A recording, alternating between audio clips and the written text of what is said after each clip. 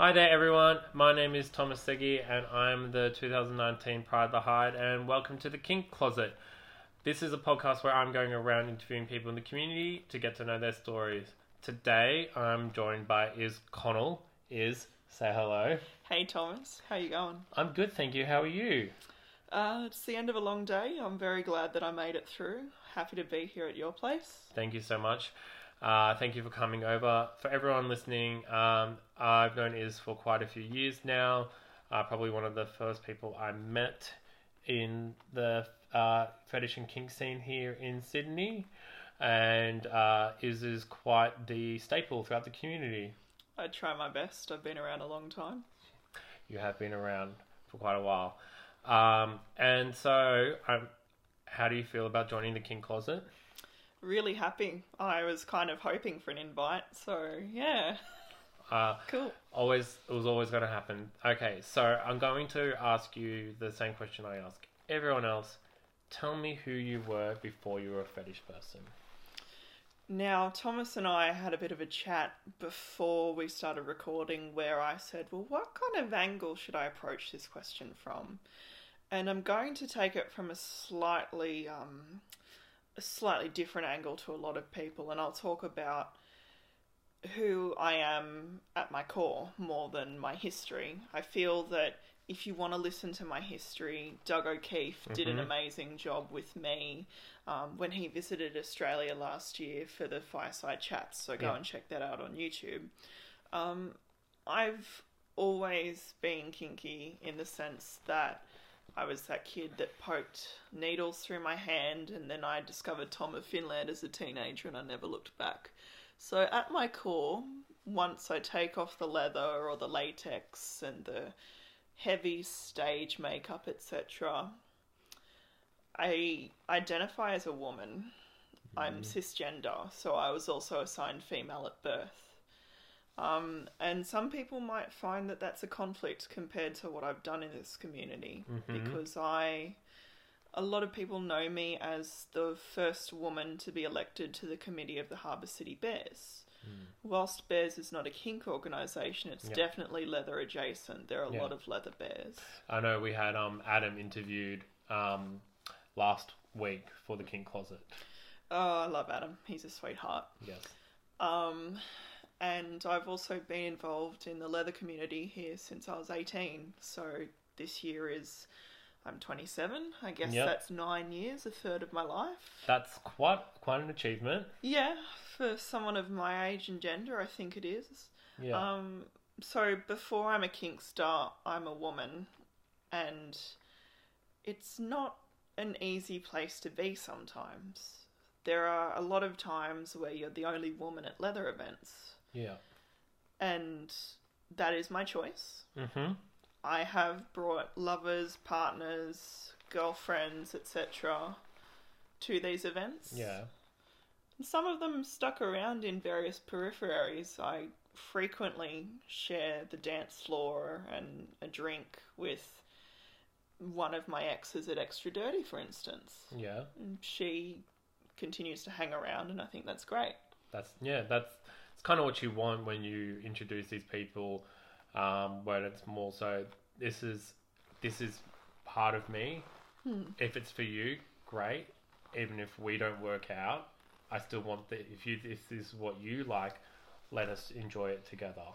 Exactly. And I think a lot of people have this kind of image of me based on my public dress, the way that I carry myself, etc. They see me as, I guess, a bit of a lesbian dominatrix type personality. They're often quite confused to discover that I'm a switch, and that lately, well, for the past, I guess, 2 women that I've been involved with, I was a bottom.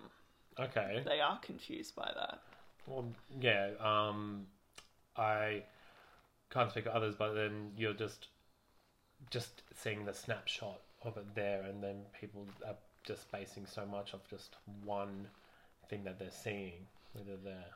The height differential too. For those of you that haven't met me, I'm 6'2" barefoot, which means that in heels I'm closer to 6'8", 6'9", and One of my exes is about 5'3", and another woman that I was seeing for a while, who's also a leather dyke. I think she's like 5'5", 5'6". Oh, as I say, with the height thing, The, I'm lower on my knees. I know, it's like I look good on my knees as well, but my ex often used to say to me, "They must think I'm your bitch," and I would just laugh and say, "That's your problem, hon." You have to explain that, not me. No, you can justify things. I don't need to be insecure about yet another thing. No, of course not.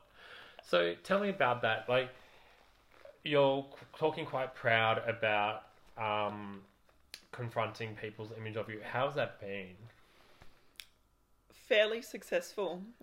Also at my core, and something that I guess I wanted to do before I came into kink and back when I was in high school, was I wanted a career where I was making, to be cliched, I wanted a career where I was making a difference. Mm-hmm. I didn't want to go into the kind of job where you are essentially pulling things out of the ground that shouldn't be taken out of the ground and turning them into things that people use for 5 seconds and then they end up in a junk pile forever.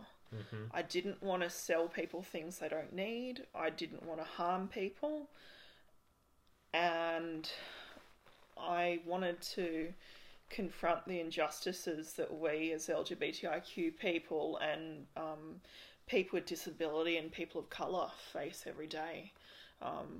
More so now than it feels like it's ever been in my life. I remember being a kid and seeing Kevin Rudd deliver the apology to the stolen generations. Like, you would never get that under this government. Mm-hmm. I also used to, I don't know, did you watch Round the Twist when you were a kid? Oh, loved Round the Twist. My favourite show as a kid. I grew up in a small country town where we had maybe 100 kids in the whole primary school. And when it rained, we would quite often all get in the library and watch Round the Twist on this little TV. The water spirit episode used to scare the crap out of me as a kid. And the penis propeller one, that was always funny. I do not remember that one. The one where Bronson got a fish stuck up his dick and he won some swimming races. Oh yes, I remember that. But I guess my point with this is that the ABC would never be able to make that kind of content these days, No. or you'd have Divine, Ackerman, and all the other stooges in an uproar. They'd burn down the building in Ultimo, I reckon. I mean, what's left of it at this current time. Strength to my friends at the ABC. Yeah. But yeah, no, you're right there. Like, looking back on that show in the 90s, as a kid, I didn't think twice of it. No. But And I think... you wouldn't be able to watch it at your school either. Oh, no, not these days, but yeah, we did. Yeah. I know also, I guess at my heart is always social justice as a social worker and as a disadvantaged person. And I'm really pleased to see some recent developments in, I guess, the women's leather scene in America. Good. With or the leather scene over there in general. It's great that our current Mr. and Ms. Leather International are both transgender people. Yeah. Jack and Haley. I don't think I'm outing them because that's known publicly for both of them. I've received some emails from Imzalbaba, International Ms. Leather Miss Boot Black organisation, over the last week or two, and they've got a new owner now who is a woman of colour. Mm-hmm. And the first events that they've produced over the last few weeks, I guess, online events, are events designed for solely people of colour audiences and women of colour. The new aims of IMSL are social justice and lifting up the most marginalised in our community, which is something I've always tried to do. My mum always used to say that I had a very black and white or strong idea of fair and unfair as a kid. And I find myself saying now quite often, that's not fair. I mean, I can't say that directly in a work situation to But a you're thinking stakeholder, it. but I'm quite often thinking it. And I do feel that the Australian leather community is still, like the rest of the world, flawed.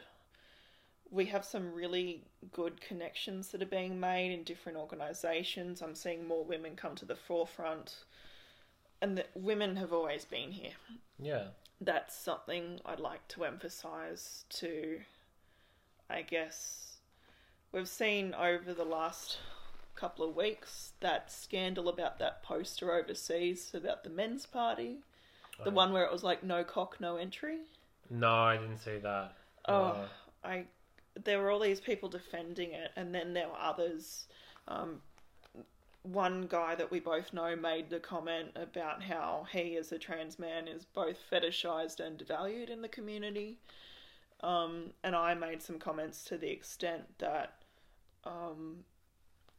if you've got a problem with vaginas, maybe just keep that to yourself. No one really cares. Yeah, for sure.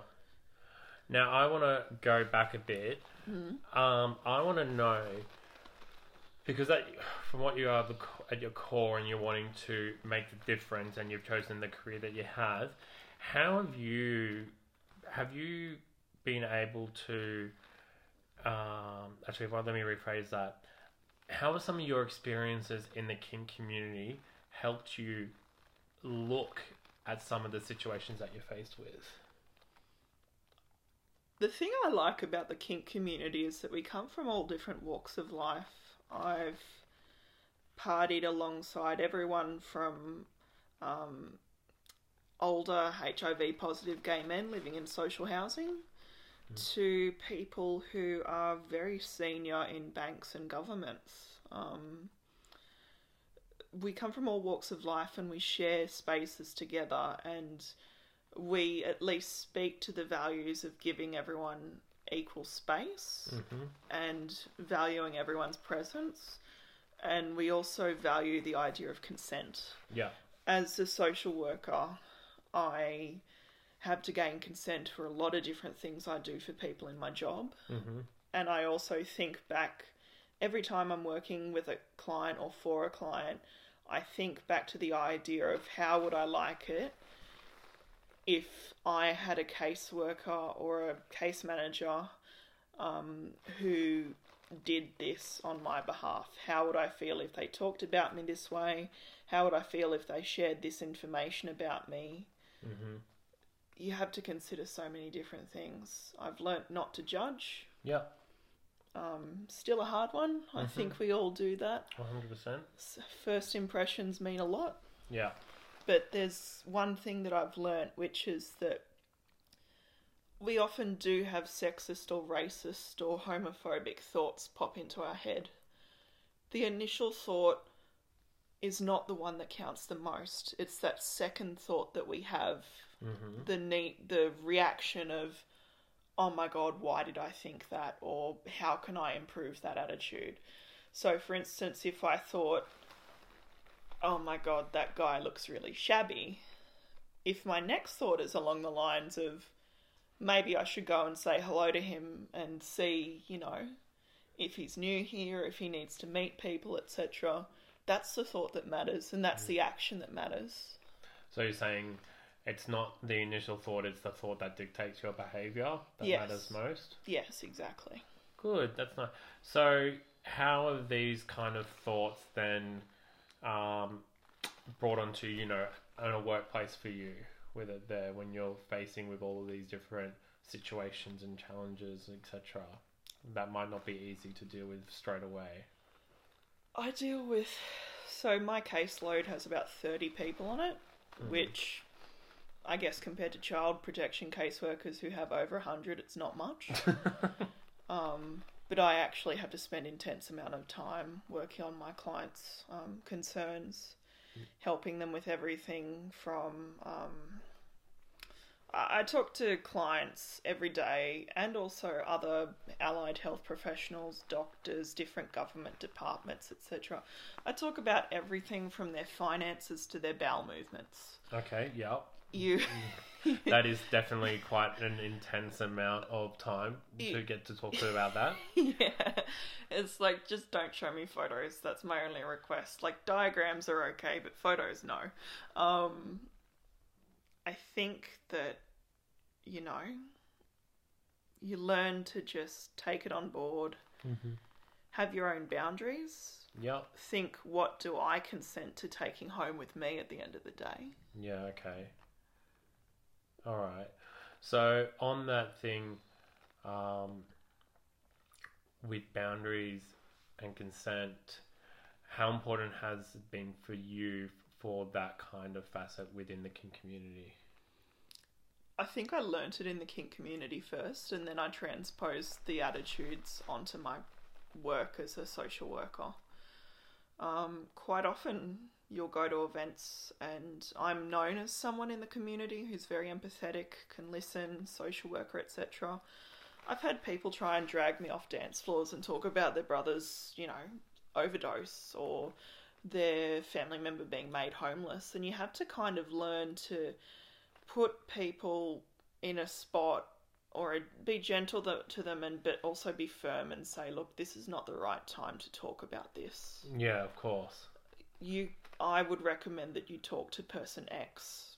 Don't immediately offer assistance. Yeah. If we're going to offer people assistance in the leather community, it's about, first and foremost, getting into the community and finding what their place is, finding what their interests are, teaching, skill sharing, community development.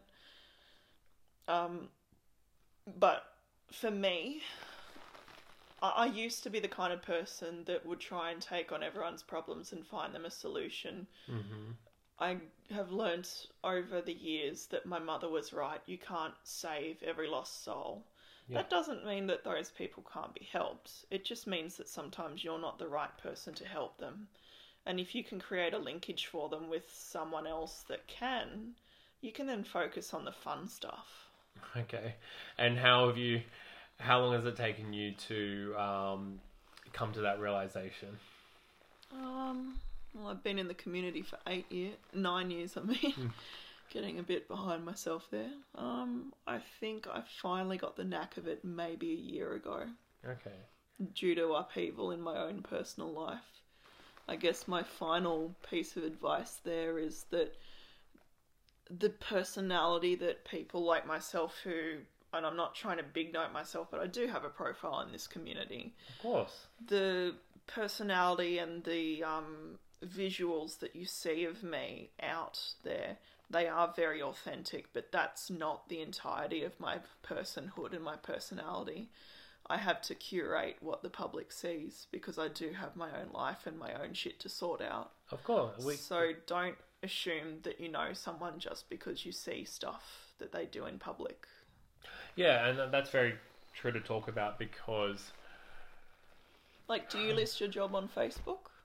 Oh yeah, I'm very public about that.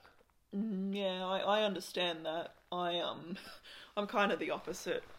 When I started my new job, I actively went onto Facebook and blocked nearly every colleague that I could find. Yeah. As well as all my clients. I block all my clients. Yeah, of course. And I'm definitely at risk, but like again, my workplace knows about that lifestyle and actually supports it, but it's a different kind of environment there. There's a difference between people knowing my work and, you know, say for instance, the people coming in and actually like using my business there. Like they all know roughly what I get up to. They know that I ride with dykes on bikes. They've heard of bears. We've got queer people at our work.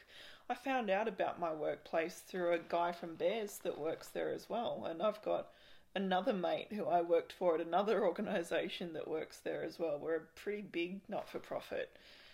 Yeah, but you're saying like it'd be silly to think that you could just hide everything. So therefore, give yourself the best opportunity to show what you're comfortable with. Yeah, you have to be able to respect your own boundaries before you can respect someone else's. Yeah, and that's what my boss gave to me was just share what you're comfortable with. I shared a lot. You guys, you got to stop. I did that at first as well. But no, it's good. It was very lovely to hear from you that with what you're actually showing and what you're talking about is it's your core. It is ingrained into you. Under the leather. Under the leather, under the latex, under the mermaid, there is, and this is what is. I know that the name is confuses some people. I think it's not my birth name. It's pretty close to my birth name, but people kept misspelling that as well. IZ for everyone else, for these purposes. Well, I think that is all the time we have for today. How are you feeling? Pretty good, thank you, Seggy. I'm hoping that once we're done here, we can chill out for a bit, and then I'll probably go to Newtown and get some food. Lovely. Well, thank you for coming into the kink closet and coming out of the kink closet with me. Oh, I love that. Thank you so much, All right, everyone. See you later. Bye. Bye.